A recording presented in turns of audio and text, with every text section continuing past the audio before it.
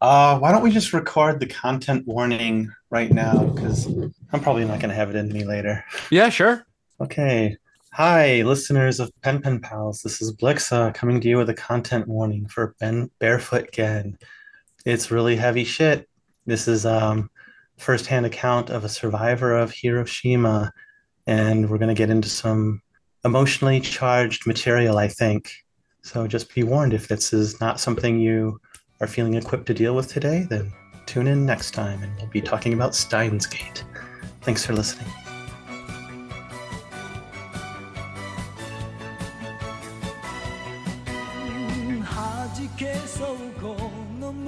Well, welcome everyone to Pen Pals. We are doing a movie this time. We're going to be talking about Barefoot Gen. I'm Alex. Hi, this is Blixa. And hey, it's Ben. We wanted to do this episode because Oppenheimer is all the rage right now. People are talking about it. People are enjoying it from what I hear. I thought we were doing this because of Barbie. Oh, Have we all seen Barbie? no, I haven't seen No. either. Have either of you I seen saw it? Barbie. I like No. Barbie. It's good.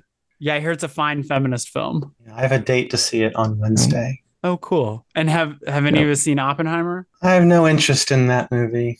Yeah, me neither. Like I liked Nolan when I was growing up, and then I liked his Dark Knight trilogy. But then I don't know, when I became more politically aware, it lost its luster. And now his films, like, they are all pretty propaganda-y. Yeah, the feedback I heard was that it was still pretty establishment politics. Yeah, so what I heard is that it's really just about the Manhattan Project. Well, It does not go into the ramifications or yeah, I the mean, out I think it's the based fallout on of it. a biography of Oppenheimer. Like it is just like telling the story of this dude who was crucial to the creation of the bomb and kind of like that process. I don't know. I think I'm gonna see it. Okay. I think maybe I'm a little easier in my like grading of stuff based on politics than you guys are, and more just like, I don't know. If it's a good story, Mhm. it's a good story. I do like that actor that plays Oppenheimer. Oh yeah, Mm. Cillian Murphy, a Yeah. favorite of Christopher Nolan. He loves to put him in his films. Yeah, I like Florence Pugh a lot. I don't know who that is. She's one of the leads in Midsummer. She's like Oh, the Oh okay. blonde yeah. chick. Yeah. Oh Wow. wow. Yeah, Midsummer's great. That's another heavy movie. Yeah. This is a real good one. Okay, but we watched this film and wanted to discuss it as kind of not necessarily a counterbalance, but like an addendum to that kind of cultural focus that's going on right now. Because the film talks about, the creation of the bomb. So I thought, hey, let's watch a film that focuses on the aftermath of the bomb, the actual effects of the bomb instead. And gosh, it did not disappoint. So before I go into gushing about what I loved, how did you two enjoy the film? Or let's go with what's our history? Because this is my first brush with Barefoot Gen is watching the movie. So you two, if I remember correctly, read some of the manga when you were younger, so you kind of knew what you were going into. Yeah. So when I was 13, there was an American publisher that released the manga in like American comic book form. Mm. I don't think it was originally published colorized, but what I saw was in color. And it was pretty grim. I did see well, I think there's two different animated features, but I saw one when I was 16 and decided that it was good, but I'd never watch it again. But my recollection was the manga had kind of like more disturbing imagery than the animated film. Oh, really? Yeah. Because this did not disappoint on disturbing imagery. Yeah. So I had read, I think, black and white manga. I'm pretty sure just volume one. I just went back and reread it. And, like I remembered bits and pieces of it, but I'm pretty sure it was only volume one. There's like 9 volumes or something like that. And volume one basically ends with the dropping of the bomb. So it's maybe sort of like in the brief aftermath, basically up until the birth. But yeah, the manga is much more political. And I don't know, I think it's a lot more interesting in sort of like the moral questions that it kind of like tackles. So you have sort of this brief speech in the movie from like the father where, he's like, we're losing the war. I don't understand the point. I think there's more courage in like standing up and like saying that but basically like the whole first book is about him standing up and saying that, and then the people in the town calling them traitors, and like the kids all get like bullied, and then it's just it's this much more, and then the father feels like he's like, oh, am I making the wrong choice by like doing what I think is right, but then like my family is getting unnecessarily like punished, like maybe like this isn't worth it. And I don't know, it's much more anti-war than the movie even. Yeah, the movie seems to just be more like anti-atrocity. So like it is totally missing from the movie. Like I didn't get the impression that the dad talks a little bit with the son about the war and it not ending, but he definitely never made a public statement, and they didn't seem ostracized from the rest of the town. So that guy Pak in the movie, the neighbor who gives them the rice and stuff. So I didn't get this based on his name, but I guess he's supposed to be a Korean. And so like he talks about like, basically like he was captured by the Japanese imperialism and was like brought over and is sort of like working for the Japanese government, but like his family is still like back in Korea. So he's like one of the only people that supports the father for being like, this war is stupid. What are we doing? We'd all be better off with peace.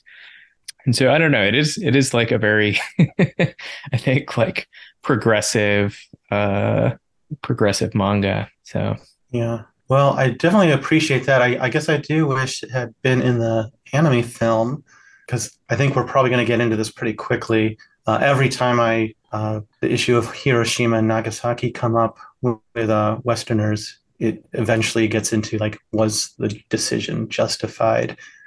And part of that narrative about like saving lives from a lengthy and brutal like ground invasion, it's based on this. I don't know if you'd call it a prejudice or something, but this idea that the Japanese people would fight to the last person. I guess I understand where that idea came from, but it's just a theory and it doesn't have a lot of basis for it, because like no people are like a monolith like that. Mm-hmm. And what you were just talking about, Ben, kind of proves the point. Here's this family that didn't conform to a political narrative, that did catch on, but it wasn't integrated into like the beliefs of every single citizen of Japan. I mean, my own family is probably a good example of that too. We had Korean neighbors, and it's not exactly a caste system like back then, but they were socially shunned, and the only employment they could get was garbage collecting. And my mother was a rebel and befriended their daughter, who was getting bullied every day at school. And my mom was kind of tough. And like there was a popular boy that led a lot of the bullying, and she punched him in the face and got the bullies to lay off. And she walked this girl home every day. And these family neighbors, they had certain benefits to the line of work that they had, and helped my family because everyone was struggling. It was post-war, like Reconstruction era, and it was just this happy little pocket of their neighborhood. But I did a lot of research for this anime, and I will confess, I found it overwhelming, and I'm not going to be able to have a lot of sources to give anybody, just because I might have just been too emotionally close to the material. And I guess I will rely on the two of you to be professional, and I would kind of like to just be a person that read a bunch of stuff and is sharing their feelings. Yeah. But I am sensitive to like the woozle effect and all this other stuff that I don't like the idea of spreading misinformation. What's the woozle effect? The what? Yeah. Oh, it's it's like telephone. Like you hear something like a narrative, right? About like say around Hiroshima, and you hear it repeated enough times that it's accepted as fact, which like if you dig into it, it doesn't have much of a factual basis. Right. Okay. So what generation was your mother, or what time was she growing up in Japan? She was born in, well, I don't remember, like 47. Okay. So yeah, my grandfather fought in the Pacific, and when he came home, his neighborhood was gone. It was destroyed in the fire bombs. Yeah. Brutal. You've heard the term Reconstruction era, like quite literally building from nothing. Yeah. Like this is like the the family culture where you eat every single grain of rice in your bowl because you grew up with that level of scarcity. Yeah, similar in America to the outlook of people who lived through the Great Depression, out of a sense of survival, not out of a sense of like greed or wealth or mental instability. Just like you never knew where your next meal was going to come from, so you better get every calorie you can. And I mean, yeah, and two, I mean, like, they're not the same scarcity in the US, but sugar and meat and all of that stuff was rationed because that stuff was getting sent to the soldiers, and you didn't have all the workers growing crops and stuff like that anymore. Yeah. I apologize if I'm going to be a bit meandering, but like when you guys say something, it inspires a memory that I feel like is relevant to the show. But like in this anime, the aftermath was very chaotic. You had like people sort of turning on each other or refusing to help because of their own desperation. Mm-hmm. Like those were some of the stories I grew up with, like whether it was like police or government people or organized crime, like everyone was in like survival mode. God, where the fuck was I going with that? Well, the bit about food rationing really hits hard in this movie because everyone's looking out for food. They talk about ration cards. There are people standing in like block long lines just to get a bowl of soup, and they're so excited when the soup is thick enough that the spoon can stand up in the bowl or the chopsticks can stand up in the bowl, which meant it was hearty. But like, especially after the bomb, everything is so devastated that it comes down to rice. Rice is like the one staple that is still being found and distributed. And there's even the one scene where he like claws through charred bag after charred bag of rice and finds this treasure trove of rice underneath. Rice occupies a similar place, I think, in Japanese culture that bread does in a lot of other cultures, as like not only a staple food, but almost a symbol of food, a symbol of things are going to be okay because we have this sustenance and we can always rely on it. Yeah. Whew.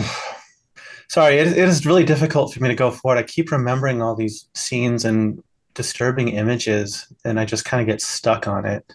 I mean, when people were desperate for water and then just like falling into the rivers and canals.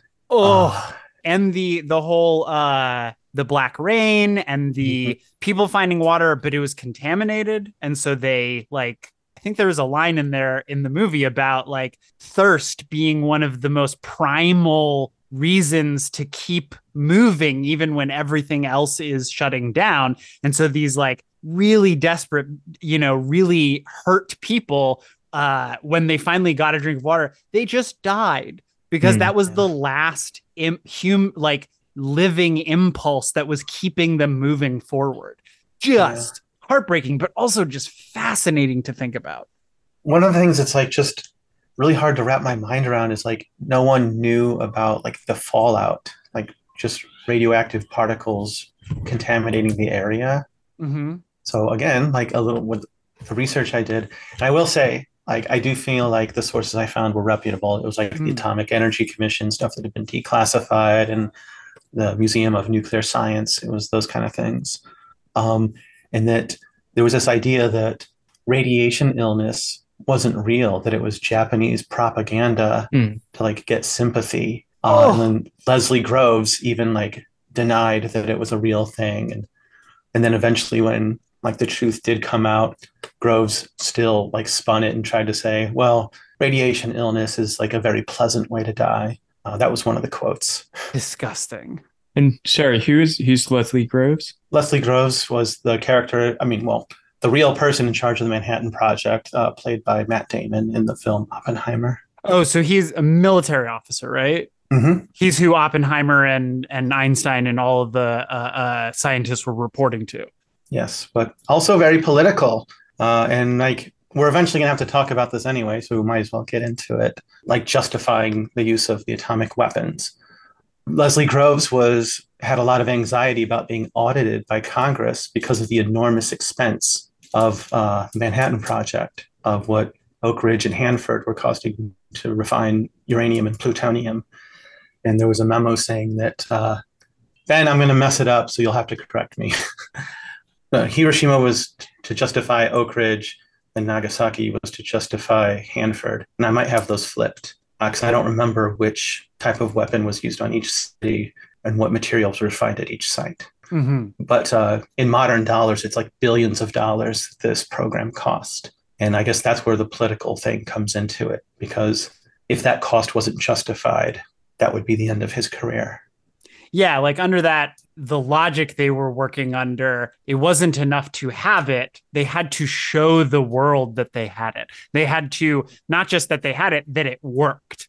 Yeah. So there's so many, like the social theory here, the narrative, there's so many flaws in it that my conscience demands that I scrutinize. Like, okay, so maybe they truly believed they needed to demonstrate some level of power to the Soviet Union.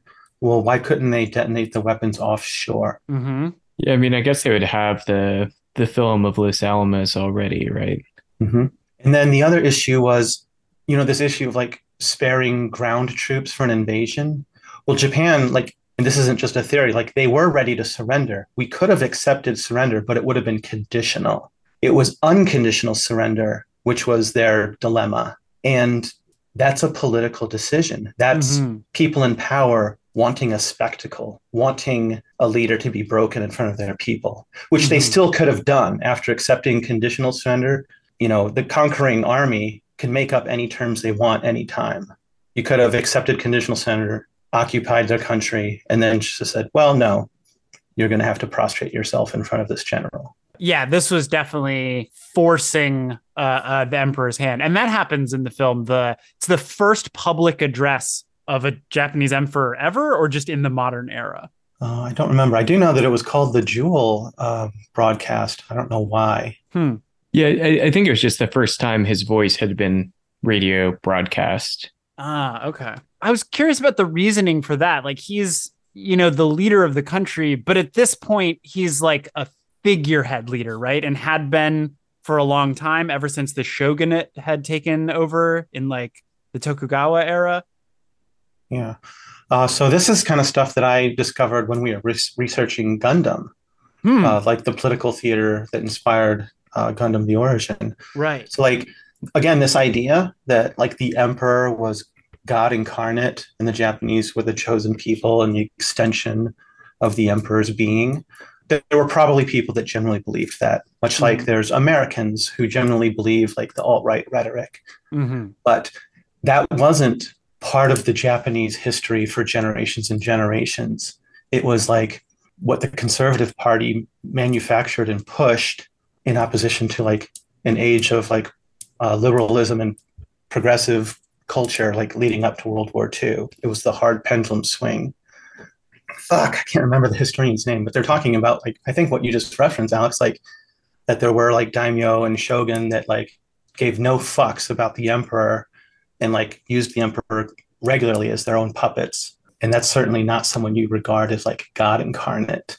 And then just the nature of Japan itself, like pre-modernity, you're not unified by media to have this one monolithic belief. There's people all over the country that are different degrees of Shinto and Buddhism and local indigenous beliefs. Like where my family came from, Higashimurama, they had a different belief system that we know very little about because all the records we have of our legacy is gone. Oh, destroyed by those military leaders? Well, I mean, like fire bombs and all that. Oh, okay. Militarily destroyed. Still tragic. I don't know what is too much information. So like there was a site that had like a family shrine, and during the Reconstruction, an American Christian school was built on its ruins. Oh, that's so gross. That's a form of genocide to supplant someone's culture with another one. You can still see it on Google Maps. Fucking boo. Okay. Ben, you said you reread the first volume of it, and then you did some research on was it the author or the people who made the film? Yeah, so the manga author is this guy Keiji Nakazawa. So he was born in Hiroshima. He would have been like 6 when the atom bomb dropped. So he's sort of Barefoot Gen is kind of the stand-in for him. And he first wrote an autobiographic version that was just kind of like his memories that came out in Shonen Jump. And I read a little bit of it. It kind of like goes pretty much straight into like the bomb dropping. I don't think the mother is pregnant. I think that was something that they added for kind of like dramatic effect, but he was, I think, the middle child of five children. And then he started working on, I guess, that sort of autobiographic one. And then I think Barefoot Gen immediately after it. Oh. Did that after his mother died, which I thought was sort of interesting. So I don't know if he wanted to wait for her to die before kind of delving back into all of these unpleasant memories, or, maybe it was her death that sort of catalyzed him to think about this stuff and want to tell the story. But yeah, the manga is pretty different. So for one thing, there's another older brother character who there's two older brothers. There's one who's of an age that he's like working in a factory, making war machines of some sort, or kind of like industrial things. But I think it's like things for like battleships and stuff like that. And then there's a brother, an in-between brother, who's at an age that they like sent these kids off to the country. So they would be, safe from the air raids, but I guess they were sort of old enough that they could like take care of themselves. And I don't know if they were supposed to farm or what, but, it reminds me of the similar stories you'd hear about like kids from London and stuff like that. Like Lion, Witch, and the Wardrobe, I think, is like kids who are getting sent off to the country to avoid the air raids. Oh, yeah.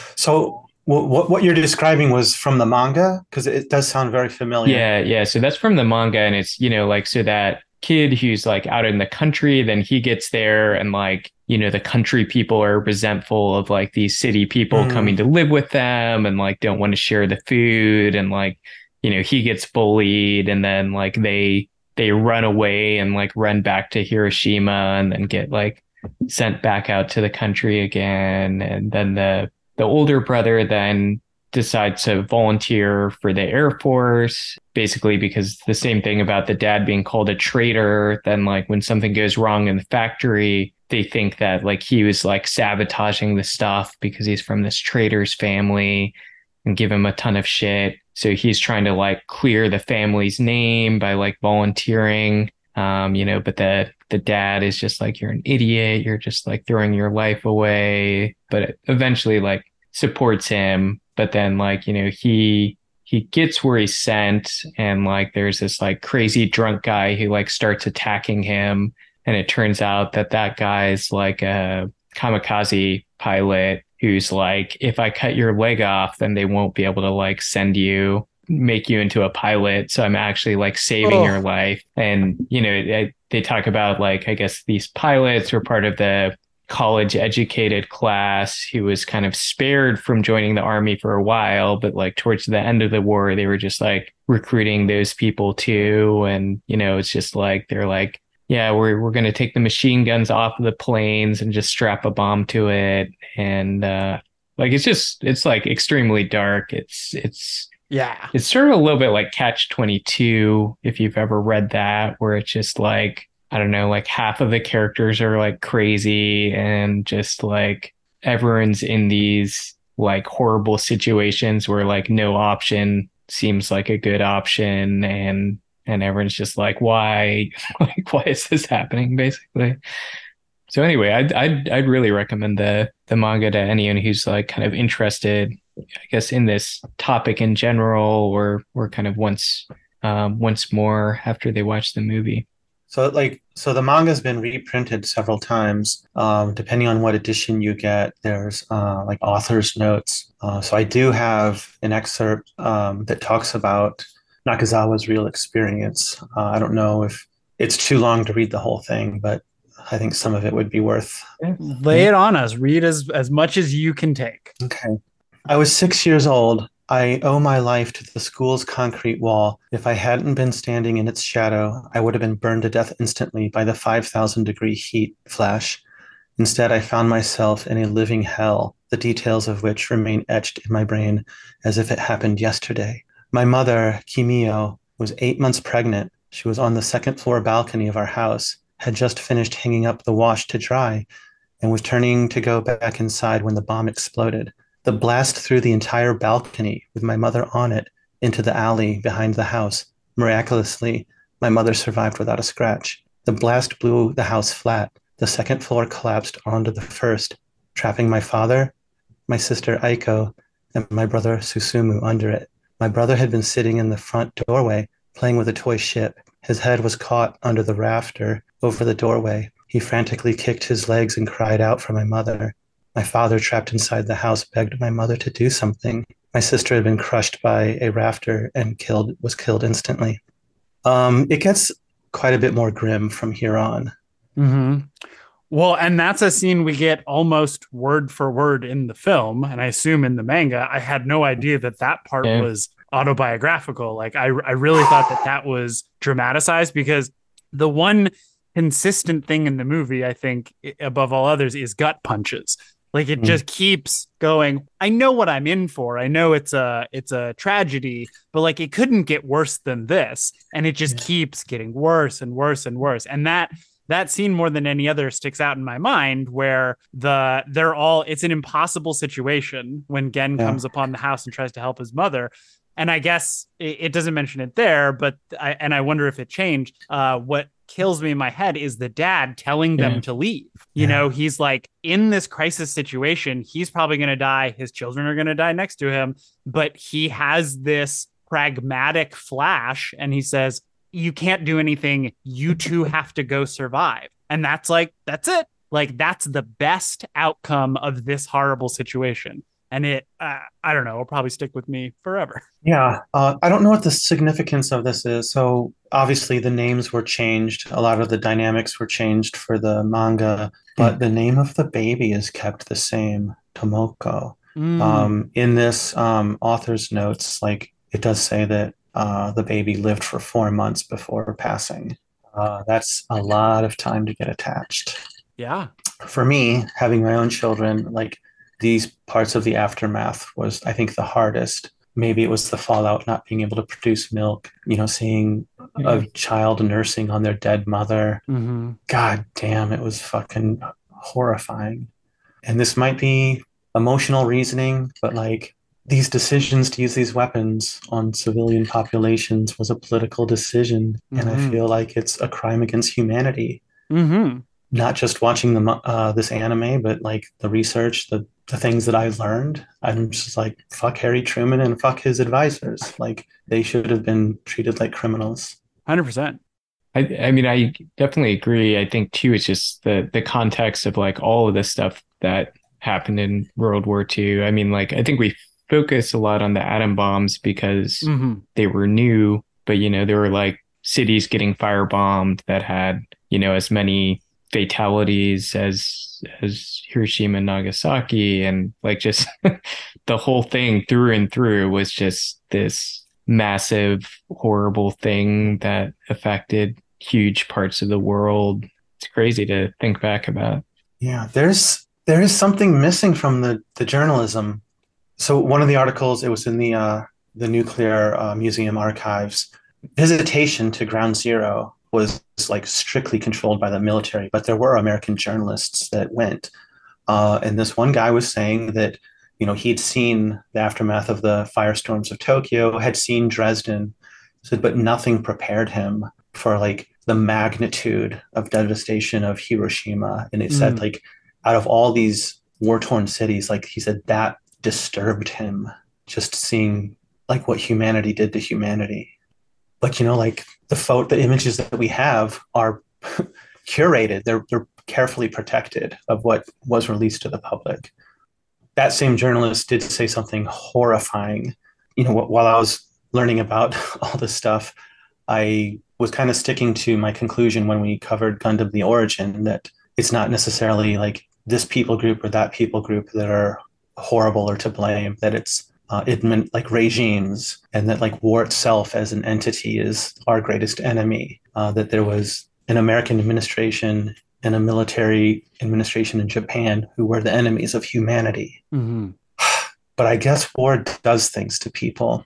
because this journalist talked about a football game being held at Ground Zero and Japanese women being forced to be cheerleaders for these American soldiers playing football. Oh, And you have to take some time to think about that to appreciate the disturbing level of this. You know, these would be women who have lost everything and just suffered existential trauma, and who knows what came of them, like being dressed up, staying at Ground Zero. Like, I'm sure everyone there died of some type of radiation illness related thing. mm-hmm. It's just too grim. Yeah, and even if not immediately, years later, I don't know if it's actually linked to Hiroshima, but I was just reading about the author, and he died of complications of lung cancer in 2012. Yeah. So I do want to like make the point, though, I'm not absolving the Japanese government or the Japanese military. I do think they are every bit as guilty as anyone else involved in inflicting the world into this nightmare. Like, mm-hmm.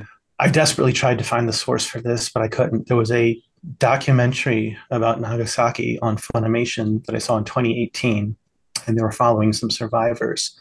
And the occasion of the documentary was that there was a lot of military documents that had just become declassified. And one of these memos was the military seeing the LeMay leaflets, like warnings from American bombers about, you know, Hiroshima and Nagasaki being bombed.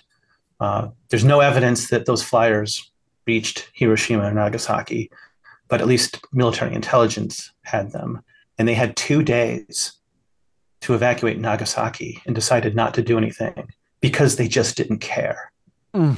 I don't know the exact words, but the sentiment was like, well, we've already lost like 37 cities or whatever. What's another city? What's one more? Horrible. But yeah, we brought up the fire bombings, and I think that's an interesting and horrifying juxtaposition is that fire bombings, in some ways, during the firebombing, it's worse because, you know, a lot of people were just, as we see in the film, obliterated by the atomic bomb. Like some people, it's so fast, like you wonder if there's time for the brain to register pain because you're just vaporized, you're just gone. Whereas a firebombing, like it can take minutes or hours. People are trapped under burning stuff. People suffocate just because of the lack of oxygen in the air. But the thing that turns it and makes it worse to me is the after effects, because it isn't just the bomb and the fire and the collapse of the city. It's that radiation. And that stuff I've been, you know, morbidly curious about it ever since I saw Godzilla as a young person, because that famously has these very evocative shots at the end, and I've probably brought this up before on the show. Radiation burn victims, these wards of people trying to recover from the attack of Godzilla, which is, you know, allegorical of the bomb itself, and this children's choir singing over the back of it, and that juxtaposition is something that we have in this film as well, I think, because the thing that makes that scene so compelling to me is it's not just the destruction. It is also that children's choir, because we're seeing the destruction, but we're also seeing people taking care of those victims, trying to save them. And here in this, especially with the baby, we see like in this horrible time, there are these tiny little moments of transcendent beauty, of relief. Like there's the one mother who says, "My child has already died, but I'm still producing milk. So please let me feed your child."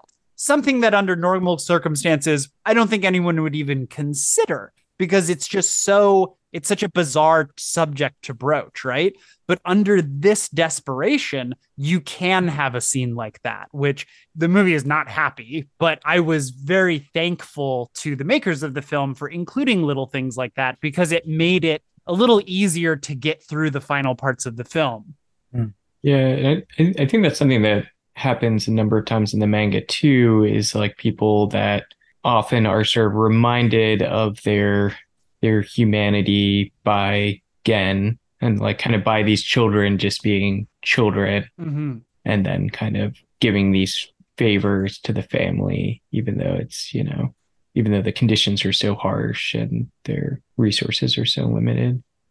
Yeah, the guy they steal the carp from, and when he finds out that it is for not really the mother, but for the baby, because she's not doing well, he changes his tune. It was like I thought back to Darling in the Franxx. It's like the exact opposite. Like Darling in the Franxx is all about the exploitation of the youth, whereas this very much was like, okay, if there's one thing we can agree on, it's that we shouldn't compound this trauma on the next generation. And you just reminded me of maybe my favorite part of the film is the miracle of surrogacy that happens. They lose the little brother Shinji. Yeah. And then there's this other kid who looks like him, acts like him, blah, blah, blah, blah. And they take the time to have this scene where they are introduced to him and they accept him into the home or they offer really, and he accepts their offer.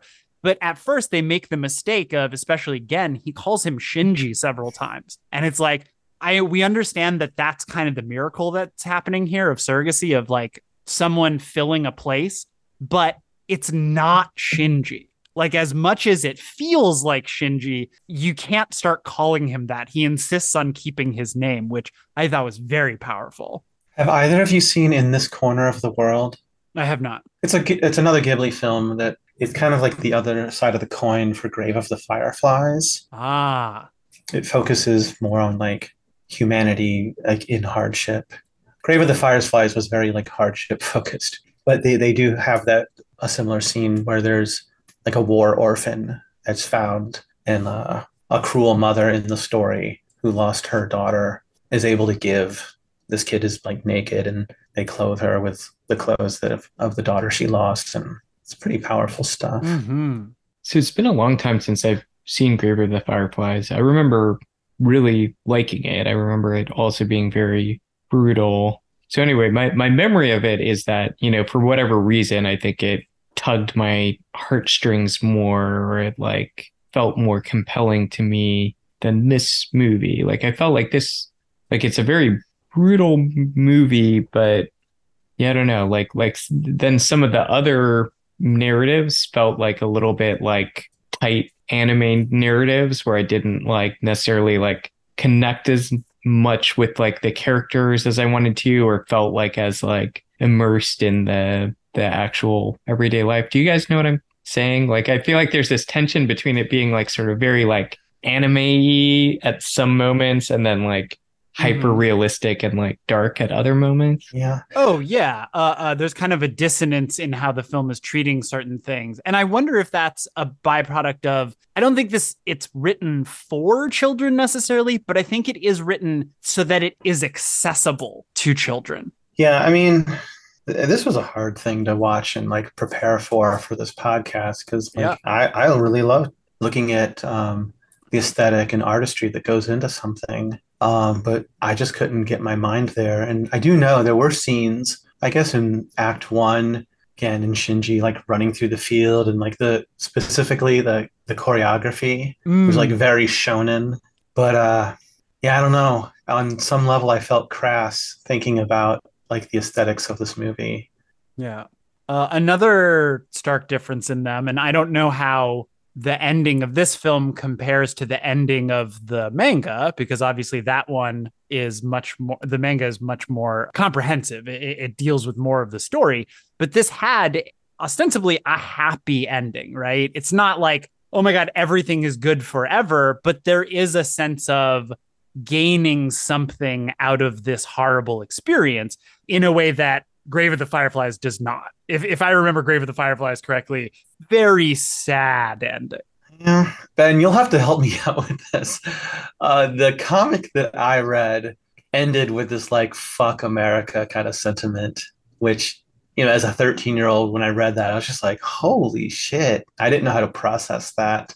So I only read the first volume of like 9 volumes. I mean, the first volume in this is like the ending. It's like the kid being born, and either I think Gen is holding the kid up, or maybe the mother is, but there's like flames in the background, and it's just kind of like you have to make sure to like remember this so that like war never happens again.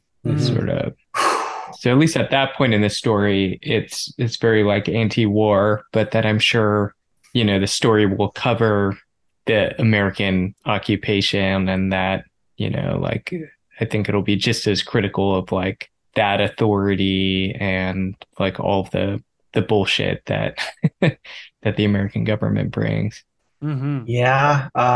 Well, just to resolve this thought, like maybe the benefit of like the reprinted volumes, you do get to have Nakazawa's perspective, like as it changes over time. Like the author's notes that I got this quote out of, it was much more just anti-war and not so much like pointing the finger at one group or another. I will say though, I don't know if I can read that stuff, but I guess I'm still curious because, like, again, I know that Leslie Groves was put in charge of like field hospitals outside of Nagasaki and Hiroshima, and what the Japanese people were told was it was to treat the survivors of the atomic weapons, but it wasn't. It was just to study the effects of radiation poisoning as they died. Mm. Mhm. And did we know how to treat stuff then, or was that? I think they already knew about iodine tablets, but I'm not exactly Yeah. sure. Well, the studies were for the benefit of American soldiers to find out how soon troops could enter an area that where atomic weapons had been used, and that was it. It's just military agenda. Jeez. Mm-hmm. So it is a very dark film, Mm-hmm. or I enjoyed it very much. It was not an easy thing to watch, but I was really glad that the two of you agreed to talk about this. And I was even more glad that you had some prior experience, so you had all of this perspective on it. And just for us later, like Grave of the Fireflies, also a movie I'm very interested in revisiting. If you'd like to watch it, Maybe not we'll soon. take a break. We're not doing it next. That's not happening. Yeah, we'll see.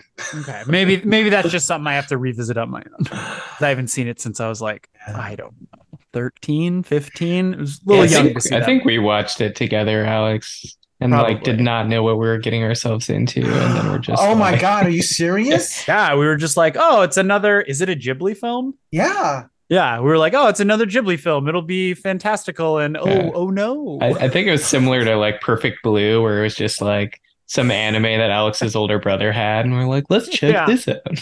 Oh my God, you reckless kids. Yeah, well, that's how podcasters are born. Oh, I I guess. like Cowboy Bebop. I'll watch this. Do you like Dragon Ball? Check out Grave of the Fireflies. Yeah, it's got a kid. Oh my God. Ben, in your time in Japan, did you have a chance to visit Hiroshima or Nagasaki? Yeah, I did. And I'm trying to think they make like a note of it in the manga. I'm trying to think if they show it in the anime, but there's this kind of famous building that has this domed roof. That's one of the few structures that survived. And one of the other sort of ghastly things there is they've left kind of there's this sort of shadow from the blast where someone was standing in front of this building, and you see like the char marks around the silhouette of their body. I think there's a museum there too that's supposed to be amazing. When I visited, I think it was closed, but it was very interesting. But I think, I don't know, it's hard for me to make the connection from just kind of like seeing the old building to the reality of it. I think actually something like this anime or like the stories to me, I think are like more impactful than like the sort of physical remains, I guess. But I remember, I had a coworker from Hiroshima, and I remember just sort of feeling like awkward and like, I don't know, like in my head, I like imagine anyone from there would like hate all Americans, which, I don't think is the case. Though I had that same thought while I was watching this again. I was realizing I was like, there are parts of the US I think of as like being more racist or like xenophobic. And I was curious, like if that is true in Japan and kind of what their regions are. But I felt a little weird when I was visiting Hiroshima and like having to tell people I was an American and kind of explain why I was there. But my aunt, who was a missionary in Japan for a long time, a Mennonite who would serve a pacifist church, she really urged me to visit while I was there. And I think she's sort of in the school of like Americans need to witness this stuff and like think about it more than we do. And I heard that as a criticism, I think from your guys' perspective of Oppenheimer, of just sort of like this would be this opportunity that you could show some of the footage that Americans don't grapple with that Yeah. much. And I believe what they do instead in the movie is you just see the actors' faces as they're watching the footage, and it's sort of like this long shot of their reaction to it, which I think that's also an interesting artistic choice too, to sort of leave it to people's imaginations in some way. Or yeah, but you are sort of you're centering that the white dude the white Mhm. dude's emotional experience to this thing as opposed to maybe the tragedy itself. Mhm. So I don't know. I was really curious about how the bombing of Hiroshima and Nagasaki are taught in Japan. I joined like a Japanese, like Friends of Japan Facebook group and asked the question. And a lot of people said like they're taught nothing. One person went to like a prestigious school and, they cover World War II, but then they get to the unit about the atom bombs and they just skipped it. Oh, wow. And they asked the professor why they were skipping it. And the professor said, well, it's not going to be on the test.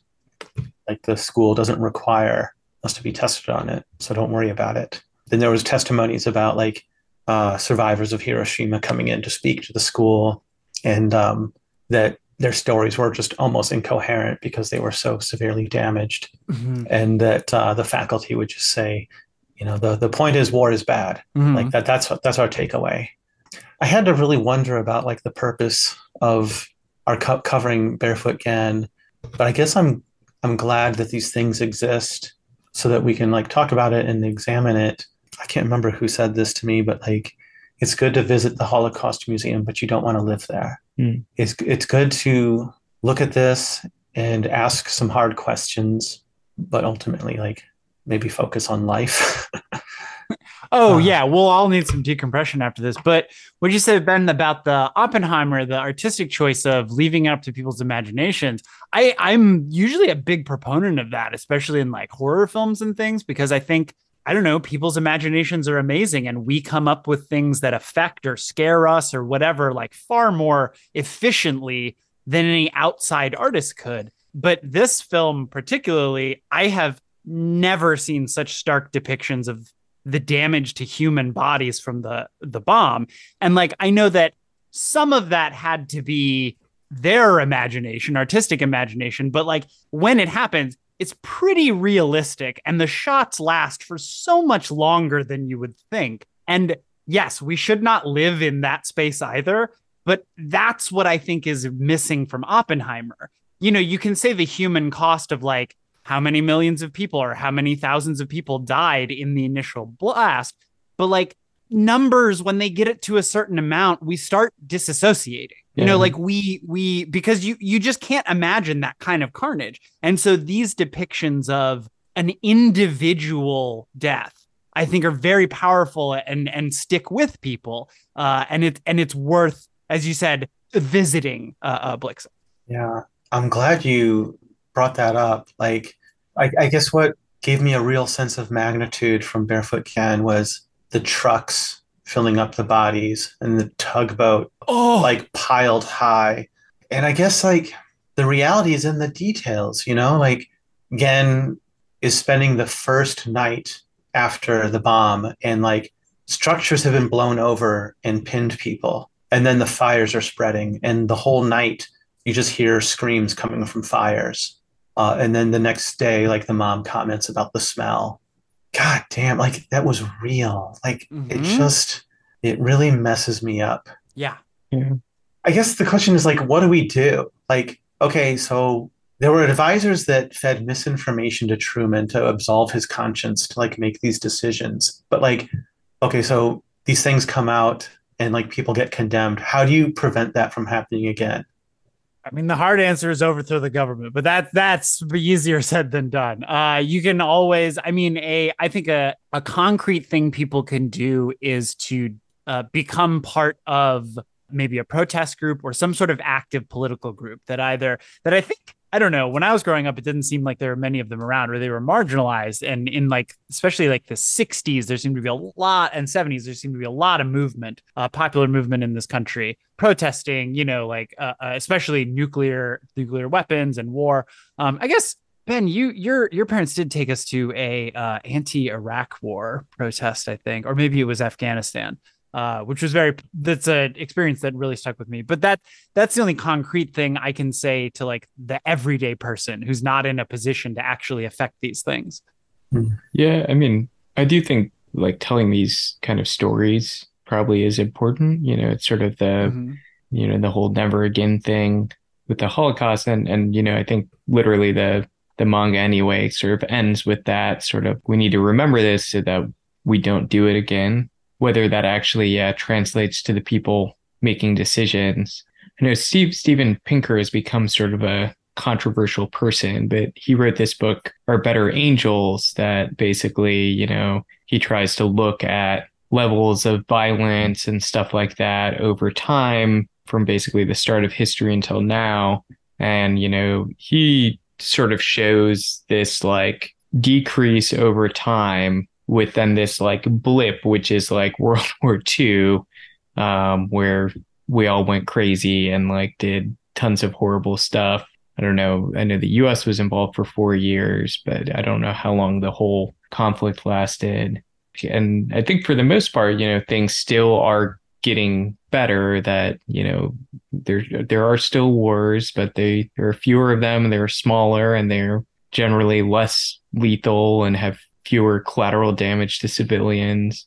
But there's nothing to stop us from all going crazy and getting ourselves into some situation where things like that happen. And, there's forget if it's an Einstein quote, right? But, I don't know what weapons World War III will be fought with, but World War IV will be fought with a rock or whatever. Yeah, sticks and rocks. Yeah. So never again, like I grew up hearing that thinking, oh, that means genocide or atomic weapons. That feels like a half measure. Like I feel like never again should we let people into power who just have political motivations rather than the good of humanity. Mm-hmm. But here we are. Yeah, it's rough. And there may not be any easy answers to the solution, but one thing that I think we can learn from Gen is that even in your darkest hour, it may seem like there's no light at all, but we keep trying.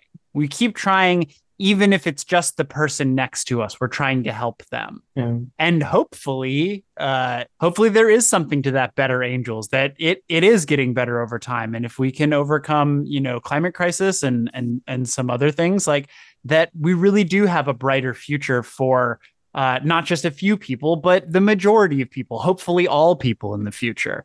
And I guess that's what it is. The one thing we can do, and this is so abstract and feel good, but I think it does apply, is we can keep trying. We can not give up. Like the wheat. And the important part about reminding ourselves about this is because it gives us that motivation to keep trying in our darkest hour. Yeah. And I guess that's the full circle for the movie, right? And maybe it is once you get to the end of the manga, I don't know, right? But it starts with the dad talking about the wheat and how the wheat emerges at the coldest, darkest time of year, and you can trample on it, but it grows back, and the kids have to be like the wheat. Yeah, the kids have to be like the wheat. And he kind of is at the end. There's that wonderfully simple symbol of the battleship that Gen has constructed for Shinji. And Shinji and him, they never got to launch it. And like Gen wasn't that interested in launching it. He was interested in making it for his brother.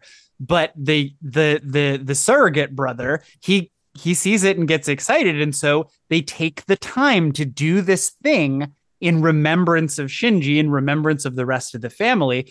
But also it's an interesting thing, I think, that they just launch it. And that's the end of the film is a long credit sequence with this boat going down the river with all of these.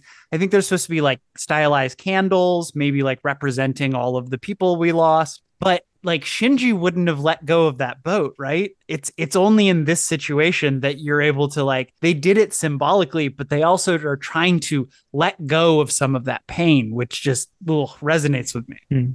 So the theme is wheat, The theme is wheat. brought to you by General Mills. Our new sponsor. But yeah, I don't know. I mean, maybe the wheat is better for the metaphor, but we talked about like the rice earlier, and I don't know, it is sort of interesting that it is wheat. And I think, America can be America in Japanese, but it's also Beikoku. And I think the kanji you use is wheat. So I don't know if there's some. Oh, no, don't make that correlation. I guess the kanji also means rice, but they call us like grain country, basically. That's like okay. one of the names for the US, I guess, because of our fields of amber wheat.